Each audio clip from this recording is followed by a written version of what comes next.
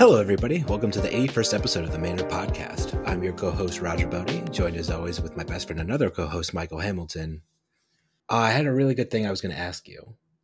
I was thinking about it on the train. I was like, ooh, this is what I want to talk about with Michael on the podcast. I'm going to ask him this question. It's going to be a really good question, and everybody's going to love it. It's going to be a profound question that would change the course of humanity. Oh, that's a lot of pressure on one little question. I forgot it. I'm old. No. What was I thinking about on the train? Remember the train? Remember all the trains we took over the weekend? I do remember. We rode the train 3 separate times. One of them was just like a train. We got off one train, got on another train immediately, but we rode the train. It was a good time. We played a lot of Flesh and Blood. We got a cafe cabin space, whatever it's called. The cafe room where we got to lay out some play mats on their tables, play some Flesh and Blood, play a bunch of Heavy Hitter Sealed. Yeah, it was a good time. Good train ride. I did have fun. It was a good time. We played so much Heavy Hitter Sealed, we almost missed our flight back home. That's true. We were at the airport because we got to the airport like 4 and some hours before our flight. So we just like sat around playing Heavy Hitters and then looked at you said it was 4:30 at one point. I'm like, it's 4:30. We're supposed to be at the gate like 5 minutes ago. So that was spooky. We quickly packed up and made it. And we were like the last ones to board the plane. And then we sat there for 15 minutes before we started moving and they shut the doors. Yeah. We sat down and they were like, boarding will conclude in 20 minutes. And I was like, oh, okay. It was not as spooky as it felt at the time, but. Mm-hmm. What about you, Michael? Did you think of any profound questions to ask me over the weekend? I feel like I just ask you any questions I have. Maybe that's like a plan. I should save them for the podcast, but usually we're just hanging out. I'm like, hey, Roger, what do you think about X? You've never asked me what I think about X before. X? What do you think about X? I wish it was still called Twitter. You made your own personal account on there a while back, so that's cool. Yeah. And then, all my opinions are my own, or is in my bio and stuff like that. And I guess it's just hard to be a content creator and be entertaining and try to give feedback, or when something's bothering you, to not dial it up or under dial it. It's hard to just hit that sweet spot of entertaining and not abrasive, but also not like, oh, everything's perfect all the time and I love everything.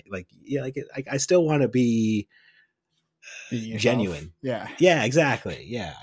But I also don't want my genuine self to be an asshole. So, there's a lot of things to balance.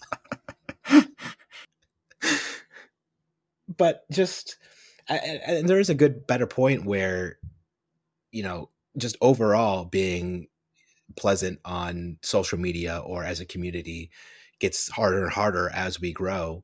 Like there was people on Twitter talking about how there's been harassment just towards like even women and things like that in the community lately. And that's not cool. That's obviously not something I would ever do or am okay with. And it's really unfortunate that it happened in situations like this come up. But at the end of the day, all I can do is just try to be as supportive and nice as I can be to the people I interact with. So hopefully that person still feels welcome in the Flesh and Blood community and will continue to be a part of it. Yeah.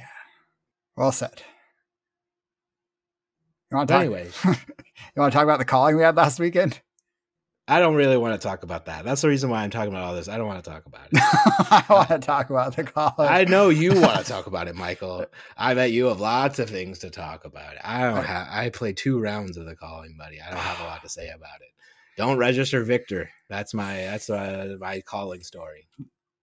So, is it okay if I talk about it? Go for it. Right. Floor is yours, Michael Hamilton. All right. So we played a lot of Sealeds, both like online and on the train leading up to Hartford. And I think this is a really good format. That's kind of my takeaway. there's like a lot of decisions to make, both in your deck building, how many cards you present, where I don't think this is the first format where I've consistently presented more than 30 cards. Not with every deck, but like I would say more than half my decks I present more than 30 cards, or at least more than half my matchups, which is very unusual for me. I guess I think there's a lot to learn about this format. It's a very good format. So at the calling, you said you played Victor. You don't want to talk about that at all? I agonized during the whole building process. And at the end of it, there was one of those half tokens. And I said, if it comes up Vigor, I play Warrior. And if it comes up Might, I play Guardian. I think those are the two sides of that one. Yeah. I don't know, but I landed on the one that was Victor, and I clicked I checked the Victor box and had it in my sheet with like 1 minute left in before deck building was done. I just agonized over it. Yeah, and I think that one thing that I kind of realized from both, like, I actually really processed this Saturday night or Friday night when I was playing a pool against Eric in the hotel lobby. Or not the hotel lobby, in our hotel room, where he played Victor and I played a KO deck. And I had like 37 playables. And I just played the 37 cards. And it seemed really hard for Victor to be able to kill me because Victor has no evasion. And it's hard for Guardians to consistently get a lot of value per card if they're having to use a lot of their cards to block. And then Brutes have similar numbers where they can attack for 6 and 7 with a lot of their cards and spend 1 card to attack for 6 and 7. So I guess ultimately it's kind of hard for Victor to not get fatigued. He doesn't have evasion. He doesn't have huge damage turns. Like Warriors can push high damage numbers and have some evasion with their attack reactions. Betsy has a lot of evasion with her overpower. And then Brutes are capable of putting out 15 plus damage turns sometimes. And they also have access to Intimidate. Victor doesn't have any overpower, any Intimidate, anything to any attack reactions. It's just, you basically, if your opponent is going to block with 4 cards every turn, you just have to run them out of cards to win. So I think Victor, you kind of have to play a lot or play more than 30 cards in some matchups. And if you don't have a pool that really supports you playing like 35 plus cards, I don't think it's the best idea to register Victor in sealed. Yeah. And even if we just think about mechanically at the set, like fundamentally, where KO hero ability just makes all the brute cards and rewards you for just doing really baseline like brute effects with the windups and things like that. And then Reinhardt just does it a little like differently, arguably worse. His Intimidate is hard to get a lot of value out of it consistently, but KO's value is very clear and consistent. Look at the two Warriors, where Kasai, it's very evident that she's able to get a lot of value out of her hero ability. There's lots of Warrior cards that draw cards between even rare attack reactions like cut the deck or draw swords. So she's able to consistently get value out of that aspect of her hero ability just by drawing cards, with gold tokens or whatever. And, you're just going to play red and yellow cards. So then you just have a really easy way to get value out of your weapon attacks and demonstrate that, your hero is doing something powerful with just basically any card pool that Warrior supports.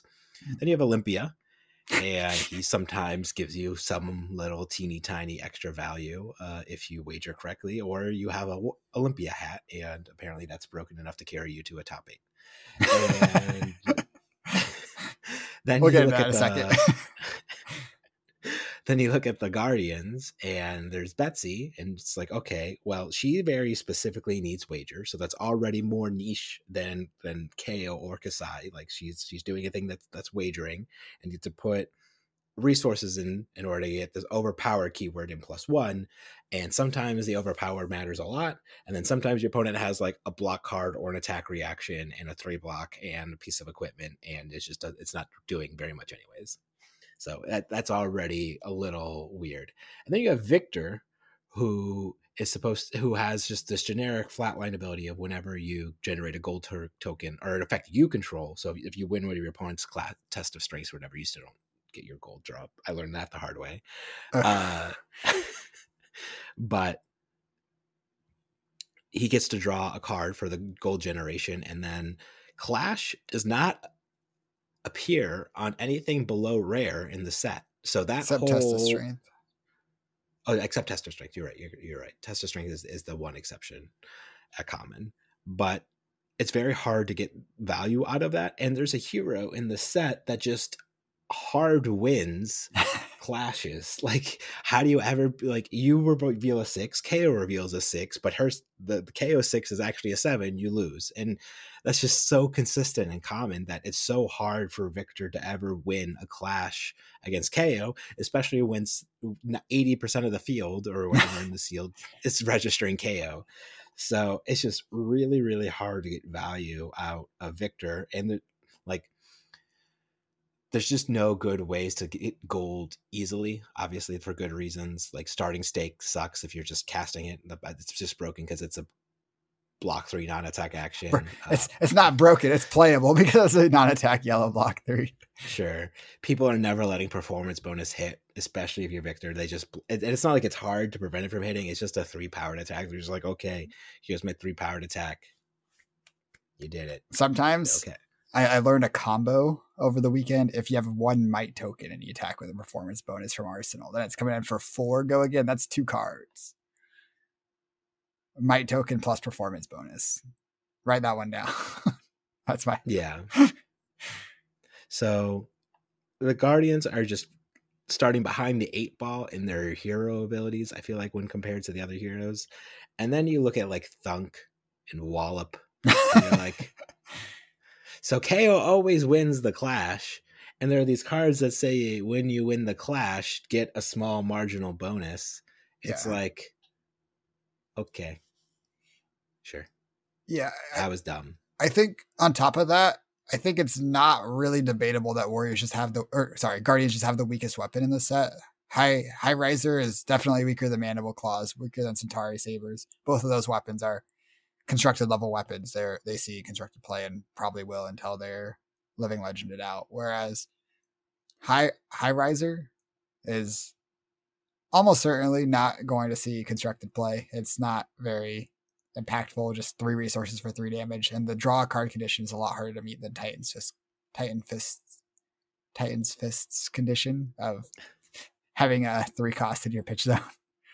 Yeah, and what drew me to playing Victor also was I had a Miller's Grindstone, so I was like, I don't even have to play High Riser. I got Miller's Grindstone, baby. Let's grind him out. I didn't win a single goddamn clash with that card. I had so many -1 counters on it, Michael. I was swinging for 2, and my opponents were just looking at me like, whatever. I take 2.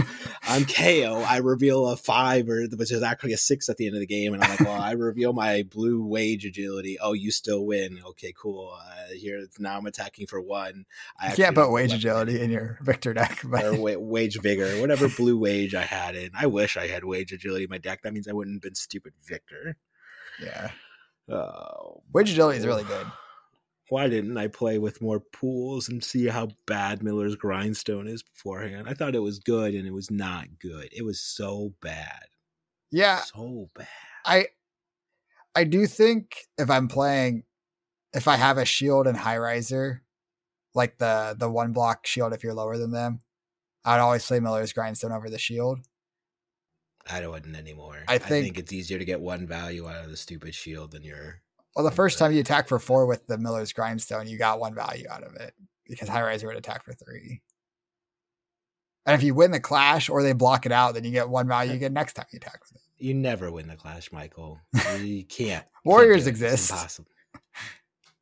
Sure. Or you tie the clash too. But that's one. I do think that Thunk and Wallop, honestly, they are not statted very well. They were very careful with statting some of these Guardian attacks. I think Concuss and Command Respect, they have really impactful on hits. It makes sense that they're weaker than Raging Onslaught. They have 6 power instead. But Thunk and Wallop, I think Wallop is the 4-cost one that has the same attack values as Raging Onslaught at the color cycle, but it costs 1 more resource and it gets this very, very, very marginal upside that if you win a clash with it, you get an extra token. And then Thunk costs 2 more than Raging Onslaught for only 1 more attack. So I would say both these cards are a full point below rates, and 4 and 5 costs are really awkward to make work. So it's like they're both like a cost point that is awkward to make work, and then they also are 1 point below rate. So I think they're just very, very underwhelming for being 3 blocks. Yeah, and could you imagine if your class just had like a 3 for 7 with upside?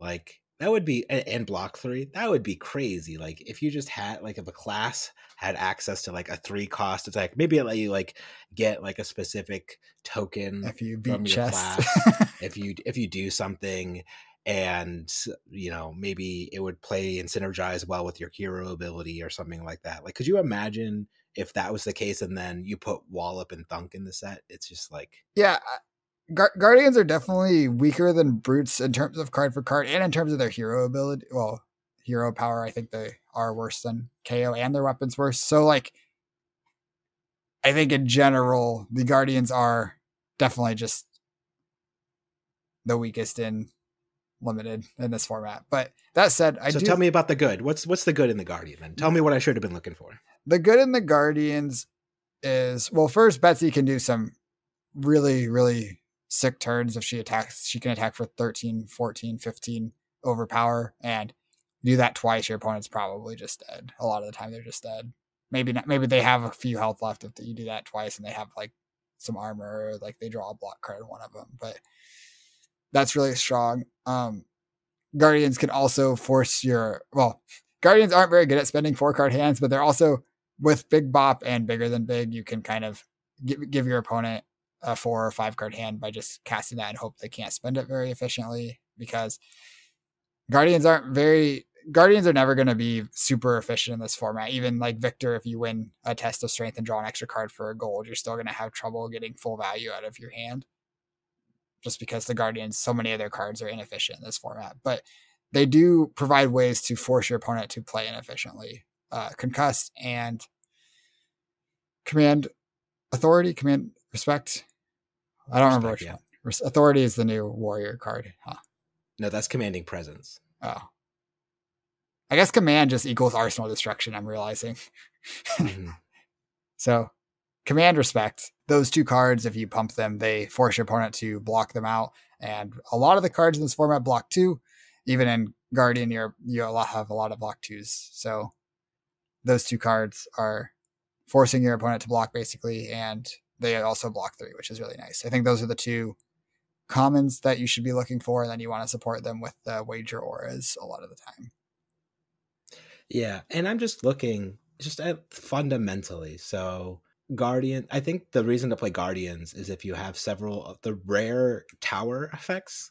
I think you need a good, like, I would say 2 to 3 of these somehow in your pool. I think I had 1, maybe 2, because Colossal Bearing, threatening to destroy a piece of armor, very powerful.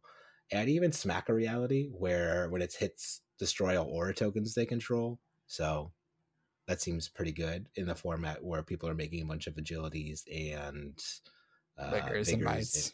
Yeah, so I think those 2 cards are very good. And then you obviously have to combine them with the auras like Big Bop or Bigger Than Big, ideally in red, because that just gets you to that tower keyword right off the bat.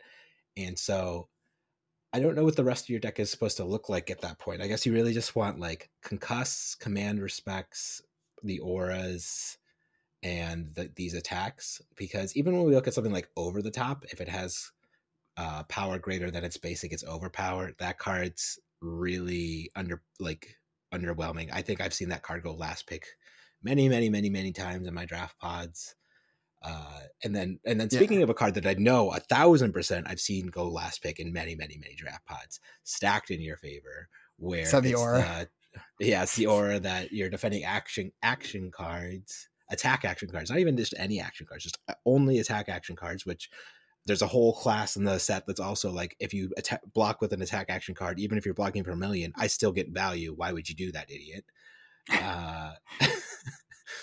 And then at the start of your turn, destroy this, draw a card, and put a card from your hand on top of your deck. And sure, that turns on your high roller or whatever, your hammer, high riser, but it blocks 2. Its effect is like worse than, what was the Welcome to Wraith common? There was a Welcome to Wraith common that was almost exactly like this, right? Stampathor? You know what Not Stampathor. I know what you're talking about. It's yeah, there was one Welcome to Wraith. I never saw anybody play that card either in Welcome to Wraith. And then they made it rare. So I don't know. I think Over the Top is kind of in the same boat as Concuss and Command Respect, where if it was a 3 for 7, it'd be pretty good. It'd be Raging Onslaught with upside, which would be in line with some of the brute commons because you have to do a thing to get the effect. But because it's 1 point below rates and evasion isn't usually worth giving up points of value, like you compare it to Pack Hunt, which costs 2 for 6 power and it intimidates them. You're getting some evasion on your card that is at rate, whereas Over the Top is not above rate. But jumping back around, I actually think the biggest reason to play Guardian is the rare equipment. There is a lot of really good rare equipment that you can get. Both Victor and Betsy's hats are 2 blocks Betsy's hat's 2 block temper, so kind of a 3 block that gets a repeatable ability. Victor's hat's a 2 block blade break that if you ever block it with it into yellow cards, you get the gold, you get to draw a card from Victor's ability. It's really strong. Both shields are really good. The shield that clashes, it has 1 base block, but when you block with it, you clash. And if you win the clash, it gets +1 defense. So it blocks for 2. If you win the first clash, it blocks for 1 additional if you win the second clash with it. And you can be like, well, how are you going to win the clash? This shield just sits in play. You can wait and know. And if you track your pitch in second cycle, you can kind of make sure you have a reasonable card to clash with. I found it pretty hard to track both my pitch and my opponent's pitch. But if I'm keeping track of where my big attacks are and I'm like, is it on top now? Now I'll block with a shield. And that works. That makes the shield pretty strong. And then Victor's specialization shield that is just legendary and you can't play unlimited. It's legendary? Yes. Oh, just kidding. I knew that. That's really legendary. I am looking at it right now. Aurum Aegis, legendary Guardian equipment. Okay. I was sitting diagonally from somebody who was super hyped. They were like, "Oh man, I pulled Gauntlets of Iron Will. My Guardian deck's gonna be sick," and they got bad news. Yeah, but in general, I think draft pod should usually be 3 brutes, 3 warriors, 2 guardians, because the guardians are the weakest class. Though we had a draft the night, like in the hotel lobby after the tournament, where there were 3 guardians, and the finals of the draft pod was a guardian mirror. So that was kind of different. What night was this? It was when you passed me the Insane Victor deck. I played against Jacob Baugh's Betsy deck in the finals of the draft pod. Oh yeah, because you literally had, I passed you the Golden Sun and Golden Glare, and every single, and I almost passed you Miller's. You passed Miller's Grindstone the other way. Yeah, the other way, but yeah, so it can come together, but I'm just the most terrified of playing Guardians going forward now, just because their floor is the lowest of any of the heroes in the set. I feel like. Yeah. So jumping back to my calling, I actually drafted Guardian in my top 8 draft, and this was kind of like a showing of what can go wrong if there's too many Guardians in the pod. There were 3 Guardians in the top 8 pod, and also a 4th person who was drafting a lot of Guardian cards and ended up pivoting to Warrior, I believe is what happened. But my deck was not very good. I was beat up pretty badly in the quarterfinals. I think I could have made a few play decisions that would have gone better for me. I'm not sure if that's enough to win the game, even if I play perfectly. And Flesh and Blood's a really hard game. You're just not going to play perfectly most of your games. So sure. But yeah, Guardian definitely not in the best spot. I think that they have traditionally been quite good in their limited formats. Both Bravo and Oldheim were very good in their limited formats. And well, these 2 Guardians, Betsy and Victor, they got their work cut out for them. Yeah. And I know the person, you never had an opportunity to play Warrior in that pod. Cody Williams, I think pack 1, pick 3s took like blue engage Switchblade or something like that. Just like a blue common 3 block. That wasn't even a wager effect. He just hard forced Warrior, I watched. Yeah. basically at the start of the draft. Do you think that's just like super risky, or it's better to send signals like that early? Well, I think if you believe the players you're passing to are willing to move off, then it's probably okay. Maybe you first and second pick some warrior cards. If the person passing you is warrior, then maybe you can get off the plan. But if they don't hard cut warrior, then you're just like locked in, and you're just that's a reasonable plan, especially because if you are much more confident playing something, feel like you'll do better with a medium warrior deck than a slightly better guardian deck or a slightly better brute deck than the equity you're giving up in the draft by forcing something and maybe having a slightly weaker deck on average, then it is worthwhile. And I also was very warrior leaning in that top 8 draft. I played warrior in all 3 of my pools, I guess. My sealed pool, I played warrior. In both of my first 2 drafts, I played warrior. And then I actually Olympia. Don't sell yourself short, Michael. I did play Olympia. We'll get to that. But I actually first picked a red agile engagement and looked at the next pack, and it was missing a warrior common. And I was like, that's not good, because I was definitely wanting to play warrior. I think I second picked something that could go in warrior, but could also be played in something else. And then the third pick, I'm like, okay, there's really no warrior cards here. I'm pretty sure Cody is just warrior. And I moved off warrior and ended up with a pretty mediocre Betsy deck as his strategy got him all the way to the finals though. So can't be that bad. Yeah. I think I just didn't feel very comfortable drafting brute, which is something that ideally I will have fixed before the Pro Tour.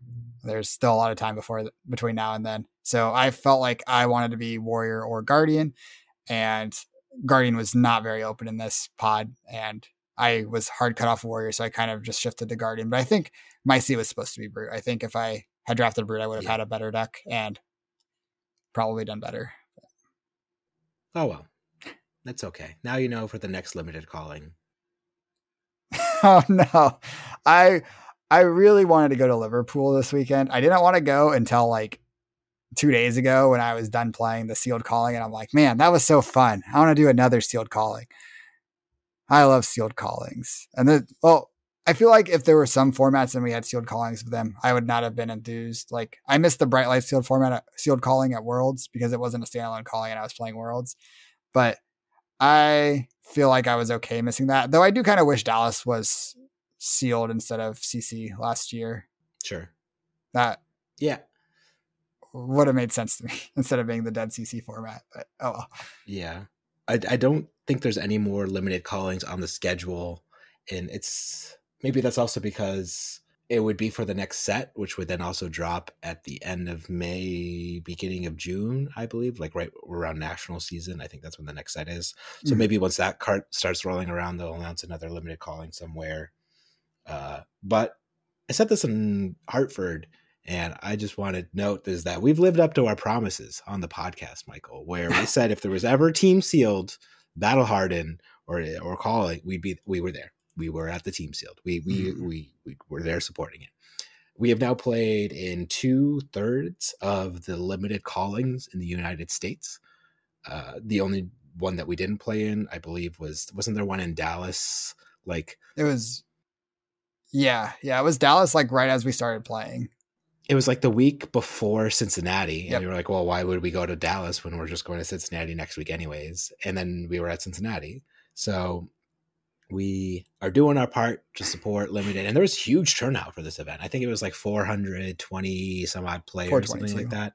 What's the number? And the room was so packed that the on-demand events just couldn't fire. Like I just was like, oh, I'm scrubbed out. I'm sad, but maybe I can get some drafts for practice on the Pro Tour, and I'll go to the event stage and cash in my bronze ticket that I got with my payable package. And I would like one draft for Flesh and Blood, please. And they said, no, there's no room. Don't you want to see all these people? They're too busy playing Flesh and Blood. We have no room for you to play Flesh and Blood.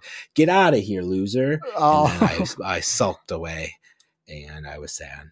Yeah, I think the event was a huge success. I think people liked the format. People showed up to play the format. And if I actually feel like this is the first set in a while that's felt like to me that felt like LSS really worked hard on the sealed format and made sure that all three classes were solid and supported in sealed. I think we talked a bunch about how Guardian was a little bit weak, and it wouldn't surprise me if some of these Guardian numbers were one higher and Guardian was just way too good when all of these or several of these cards were 1 point higher and they decided to make them all 1 point lower. And then you're mostly only Guardian if you have a pretty good bomb or you just hit a bunch of playable 3 blocks in your sealed pool, which will still happen sometime. I think you're still supposed to be Guardian like 10 to 20% of the time, maybe even slightly more than that in sealed, that's great. That's way more than you were supposed to be Ninja and Outsiders or Ranger and Tales of Aria if we go way back, or even Dromai and Uprising. I'm trying to think of other sealed formats. Yeah, that's fair. And then Welcome to Wraith, you could be pools, I guess, build pools of any of the 4 heroes in that format. Katsu came together at least in that format, but was still there because Kadachis were pretty good in that format. I actually think, in my opinion, Reinhardt came together the least, but I was pretty low on evasion in general. I think Kadachis did evasion better, and a lot of the brute class cards were a lot weaker than the ninja class cards. Yeah, that's fair. And then those are all the limited sets that have ever, or no, Monarch was good. Yeah, Monarch was a fine sealed format. Yeah, I don't think I played a ton of Monarch sealed. We've played a few pools against each other, but yeah, I definitely don't feel really qualified to give strong opinions on Monarch or Arcane Rising sealed. I don't think. Arcane Rising had sealed? I feel like we've played like 2 or 3 pools. I remember one of them, I had this card called Induction Chamber, and that was I must have blocked this out of my memory. I thought that was a supplemental set. It was the first supplemental set. And then they did a second supplemental set with Crucible of War, and then they brought back Draft, right? I thought that's how it went. No, the Arcade Rising definitely had sealed. I don't know if it was. If you say so, you know, I mean, I guess you can make sealed out of anything. Like you could play sealed Crucible of War if you want. So. It would be tough. Go for it. Anyway, heavy hitters, really good sealed format, really good draft format. I think this might be my favorite set actually, in terms of like design and development and how the just like the games play. It's not my favorite aesthetic wise. I think that's Tales of Aria. Tales of Aria is so pretty, but playing the actual games, it's so good. Yeah. I will say what I liked the most about Tales of Aria still, though, was just like playing Briar games where it was just like, oh my God, if we actually sequence this one card different, we get an extra 2 point of damage. And then now we're presenting 18 damage or something ridiculous instead of like 14. And like, there was just so much depth and complexity to that format, not only in Briar, but I feel like a lot of Oldheim's like pitch stacking decisions and when you use your reaction and how you drafted that deck mattered a lot. And then Lexi was there, and so that format felt kind of similar to this. I think right now I basically am holding heavy hitters and Tales of Aria pretty much even. It's a tie at the moment, but I think that's saying a lot because it was Tales of Aria used to be like my favorite set, not close compared to anything else, and now having a set that is close, still really good. Yeah, I do agree that Briar was really fun to play in limited. Briar Mirrors, although like in sealed you played mostly Briar Mirrors in that format, I think the games were very fun and like very skill intensive because the difference between maximizing your hand and not like was often several points of value. It was like, and it felt really rewarding to figure out the actual lines that you were supposed to take. Yeah. And I was even saying this on Friday, and I'll still talk about this now. I think anybody who has a criticism where it's like, well, it's just what you open, that's what's going to determine whether or not you're good at sealed still. I think that is just so reductive. And I think we saw, obviously, very good players.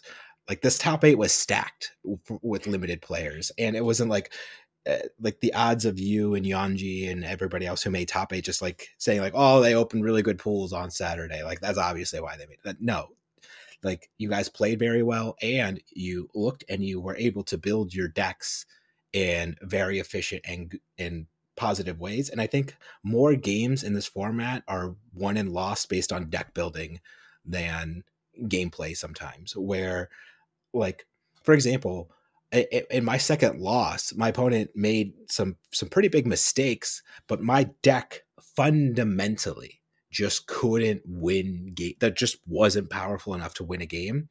And so that's all on me. Like, I should have built a better deck. I should have taken the resources given. I don't blame my pool. I think my pool was fine. I blame myself for not building and evaluating the pool of resources given to me better. So I think that is especially true in this format. And I think building sealed pools in this format is incredibly difficult. And I still think to this day, I've not built a single sealed pool like correctly, which is crazy considering when I go back to like Magic the Gathering, I feel like, oh, it's just the sealed pool. I get it. Like, I understand how to put all the pieces and puzzles together like pretty easily, I feel like, still to this day. But in this sealed format, I'm just lost sometimes. I'm just like, I have like no idea. Like I said, I was registering my deck up until 1 minute when the time was called for the calling. Yeah, which is especially interesting because registering your deck, you're just checking a hero. You can present whatever cards you want. Exactly. Yeah, and that's just like part of sideboarding too. Is like, since like deck construction and sideboarding are functionally the same in Limited in this game, outside of the drafting process and the hero selection, but like, you're basically, you can present a different deck into different matchups, or if you know anything about your opponent's deck too, which is a lot harder in sealed than like in an 8-person draft pod. Sometimes like by round 3, you know what bombs are in some of your other draft pod members' decks, and sealed is just like a big open field. You don't really know what's going to be in their deck, what they're going to present when they show you their hero. Yeah. And I will say, drafting in this format, I think we talked about this a little bit last time too. You can still train wreck sometimes, and the 14 card packs and getting to playables is still something that's in the back of my mind right from pick 1, where I'm just like, I hope I make playables. Like, I just have to pick and commit, maybe pick 2, pick 3 hard, like, and just figure this stuff out, because if you waffle for 2 to 3 picks, you're in crack. Sometimes you're just in crack bobble land, and there's nothing you can do about it. And that's part of how I ended up just on Guardian instead of Brute in my seat. Was I've pivoted to Brute late before and ended up with 3 crack bobbles in my deck. That was my first draft. I was trying to stay open, trying to figure out the right lane. I figured out the right lane was Brute, and I ended up with 3 crack bobbles. This time I was like, well, I'm not going to win a calling with 3 crack bobbles in my deck. I just have to pick something. I first picked a Warrior common. Warrior was not open. I just have to make a decision. And I actually ended up with exactly 30 playable cards I could put in my deck in my Betsy draft, which was both like great that I made playables, but like, I don't have any sideboarding decisions. I'm just presenting this 30. And I actually ended up getting fatigued in the game that I lost in my first round of the top 8. So just didn't have enough playables to, well, there were some play mistakes too, but would have been nice to have a few more playables I could put in my deck. I really wish there were 15 cards in packs. And I know the reason why there aren't that many cards in packs is LSS is worried about fatigue being too good, and that if people did just have more cards available to them, well, they would just pile it in and just be like, well, now I am playing my 42 card deck or whatever, because all I did was take cards. I didn't draft equipment, and now I just can't lose because I just have so many cards in my deck. Just make it so there's a max 35 cards in your deck. Just say you can play anywhere between 30 and 35. I don't think that that's too much of complicated rules enforcement or cumbersome for new players. Like, it's no different than just saying you can only play 30 cards is the minimum and 35 cards is the maximum. I think it's clean, and I think it would give players a lot more agency and freedom when actually drafting decks. Yeah, it's really tough because like the way that a lot of decks that were good at blocking would be these, like, I'm thinking back to the Ranger decks like Riptide and Lexi, decks that don't have evasion and just have, I guess Ice Lexi kind of had evasion, but not all Lexi's decks has evasion. That these decks that were good at blocking could beat them consistently was just playing extra cards. Like, their answer was, I'm going to play extra cards. I'm just going to block everything you do, and you're going to run out of cards and you don't have a weapon. And I'm just going to kill you with my weapon when you run out of stuff to do.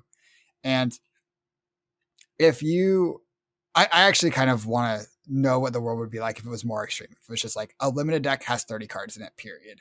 You don't have 35 cards. You don't have 31 cards. You're just playing 30 cards. Maybe these decks just like run out of cards and die. But if your opponent doesn't have extra cards to block your stuff and they're playing their cards on defense, you're playing your cards on offense, all your cards are going to be worth 1 or 2 or 3 points more than theirs because the cards attack for 4, 5, 6, cards block for 3. Maybe that just, if they just can't board up extra cards, then maybe you just kill them. I know in Outsiders, Riptides, like I felt like you couldn't pivot to Riptide no matter how open he was, because Riptide, the only way Riptide killed people was basically by fatiguing by damage, where he was throwing damage and on hits at you, you had to block and you were down out of cards and he'd have cards left to kill you. So you needed to have like enough cards in your deck to kill them if they presented like 35 cards or something, and a lot of their cards blocked 3. So Riptide, you just couldn't pivot in too late, because if you ended up with a 30 card Riptide deck, you're just getting fatigued by everyone with extra cards. Yeah, and it would let LSS be a little bit more liberal when designing defensive cards then, without being like, well, I can't we can't reprint like unmovable or these like sink below or defensive reactions or good defensive cards because they're just too good and limited, and then fatigue's too good. Well, if everybody just capped to 30 cards and heroes are still, and numbers are still pushed where like attacking makes more sense, especially with like in the new world of weapons sucking, like that also is already a huge hamper on fatigue strategies anyways, because you can't just block 3 cards, swing a hammer for 4, block 3 cards, swing a hammer for 3. It's just not, you're not winning that game. You're just not being efficient enough. Yeah. So I think between that and I said between 30 and 35 because that way it gives players some agency and flexibility, and there could be times where playing 35 cards is still a mistake and it's still not good enough and things like that. But I'm also not opposed to just a hard 30 where people just have to build their decks in the most efficient way possible with 30 cards. And I think that would also make it a lot harder to build decks in general, because finding the perfect 30 in your pool or in your draft even would be really difficult. Yep. And it's going to change based on your matchup too. So I think it makes sideboarding more relevant. Making the correct sideboarding decisions matters more when it matters a lot either way, but I think you'll feel the choices more if it was just you're playing 30 cards always. And I guess most of my time playing Flesh and Blood Limited, I've just played 30 cards always, because that just seemed like that was just the best thing to do in a lot of the formats. Even in Bright Lights, I almost always played 30 cards, but there were definitely decks where you're not supposed to do that. Like sometimes with your Tekla deck and sometimes with max decks, you wanted to play more than 30 cards. But Dash.io, I was almost always a 30 card deck, and that was at the end of the format, that was my favorite hero to draft. It's been a while since we played WTR. Did you play more than 30 in WTR? Never. Actually, that's not true. I shouldn't say never. I had one Bravo deck where I played like 35 cards in a Remembrance, and I think that deck was bad because I put Remembrance in it, and I'm pretty sure you beat me, or the games were really close. But I think almost all of my WTR decks were 30 cards. I should bust open some WTR. We should play some WTR next time we hang out too. We have a long list of games to get through at this point, but I could still go for some WTR just to get, since this set's now so fresh in my mind, I could get a little more direct comparison point in my mind, maybe, but I don't know. Jumping back to the finals, or not the finals, the calling, sorry. I played Olympia in day 1. I think my deck would have been much better as a Kasai deck, except for the fact that I had, what's Olympia's hat called? Prize something. Prize Galea? Prize Galea. Yes, that's right. It's a 2-block temper hat. It has an ability that I tried to use in the calling. I paid 1 resource to get my attack, or my sword, the ability that if I hit them, I draw a card. And then my opponent's like, that's not what that does. And I'm like, oh. No, that's what Kasai's does. Instead, you pay an ability to make an attack wager, or you pay a resource to make it wager a gold with them. And then you get 2. Yeah, that's almost always worse than just blocking for 1 with it. But occasionally it can be better. But you almost always want to just block for 1 rather than get 2 gold tokens and spend a resource and your hat to do that. So that was my sealed. I went 7-1 in the sealed portion. I lost a Warrior Mirror, I think. Yes, I lost the Warrior Mirror and won my other 7 rounds. And then in the first draft, I was drafting a Sweet Kasai deck, and then at the end of pack 1, I'm like, I have like 1 yellow or 2 yellows, and then I have my next pack, and there's the prize Galea again. And I'm like, all right, we're no longer drafting a Kasai deck, we're playing Olympia. And I took the hat. I didn't look back. Draft 3, or the second draft, was a very similar story. I was drafting a Kasai deck, and then pack 3, pick 1, I open a prize Galea, and I'm like, okay, I guess we're Olympia again. I am an Olympia only gamer. My second draft was really interesting because there were 4 warriors in that pod. There was only 1 guardian and 3 brutes. My first round, I played a warrior mirror, and my poor opponent had rising power in their deck. And the result of having rising power in your warrior deck is it gets removed from your deck, and then you get an IP2. So that small mistake made that game not very close. And then I played against Yanji, who was the only guardian in the pod. That game was not remotely close. I think he was at 3 life when he was both killing me with damage and fatiguing me. And 3 life, but it was like he took some damage to go to 3 to just finish me. It didn't, like, probably would have had more life. Made it look close on paper. Yeah. I like to say that as like I'm getting my opponent down to like life totals. I'm like, it looks close on paper now, at least. Yeah, it's one of those games where he's at 3 life, but the game wasn't remotely close. And then my winning in was another warrior mirror. So I managed to squeak out a 2-1 despite being the 4th warrior, because I think I had the best of the 4 warrior decks. And also the rising power thing made it, even if I didn't have a better deck than them, I was gifted. You had a more legal deck. I did have a more legal deck. So that was my drafts. I was definitely wanting to play warrior, and fortunately I got to, and I think it was the best in my sealed. And then I had my first draft. I think I was definitely supposed to be warrior. My second draft, maybe not. There ended up being 4 warriors. I don't know if it was me or someone else that was supposed to pivot, but I did not pivot. I got my hat, so that hat helped a lot too. Okay, cool. Well, anything you want to change up for Pro Tour now? Do you want to give away your secret Pro Tour drafting strategies now? We're at the end of the episode. All right. I want you to all pay very close attention to this. Block 3s are good. You want to block for 3. That's my It's secret. called heavy hitters, Michael, not heavy blockers. What are you talking about? So I think in every format, 3 blocks are better than people think they are. But the less density of 3 blocks your deck has, the more impactful each 3 block is. So now 3 blocks are even more important than they were in other formats, and they've always been important. So draft 3 blocks. When you're looking at your sealed pool, you probably should play the hero with the most 3 blocks, unless like something else is happening. If it's close or there's like a blue issue or something, then maybe not. But in general, if you have 15 3 blocks in one class and 12 in another, you should be very heavily leaning towards the class of 15 3 blocks. I will say there's one caveat to that. And I think in this format specifically, 3 block non-attack actions are even more prized and better because Centauri Sabers exist and warriors punish blocking with attacks, even if they do block 3 pretty heavily. So I think both of us now are at the point where whenever we're playing against warrior, like unless we're in dire straits and there's just no good way to use our hands, you just shouldn't be blocking with attack action cards. Or you can block their attacks with your attack action cards. Like they're not sure. Like when they attack with their rally the rear guard or their 3 for 7 wage cards or wind up cards, then I'm happy to put my extra attacks in front of those. Yeah, that makes sense. But you still have to be careful in front of the warrior attacks because a lot of the warrior reactions just say warrior card. But yeah, most of the time, if they're attacking with a 3 for 7 or 3 cost attack, they don't have floating resources or any ways to really use anything. So yeah, the reactions are usually, I don't want to say they're face up, but usually like you can have the idea that your opponent has some kind of attack reaction and the attack reaction, a lot of them punish you for blocking with attacks, both the agile and vigorous engagement. Give the tokens if you block with attack action. Then there's the rare fatal engagement, I think it's called. That gives That's the big one, yeah. A big pump. But that one costs 2 resources, so it's hard to even harder, yeah. Not represent it if you're going to threaten it.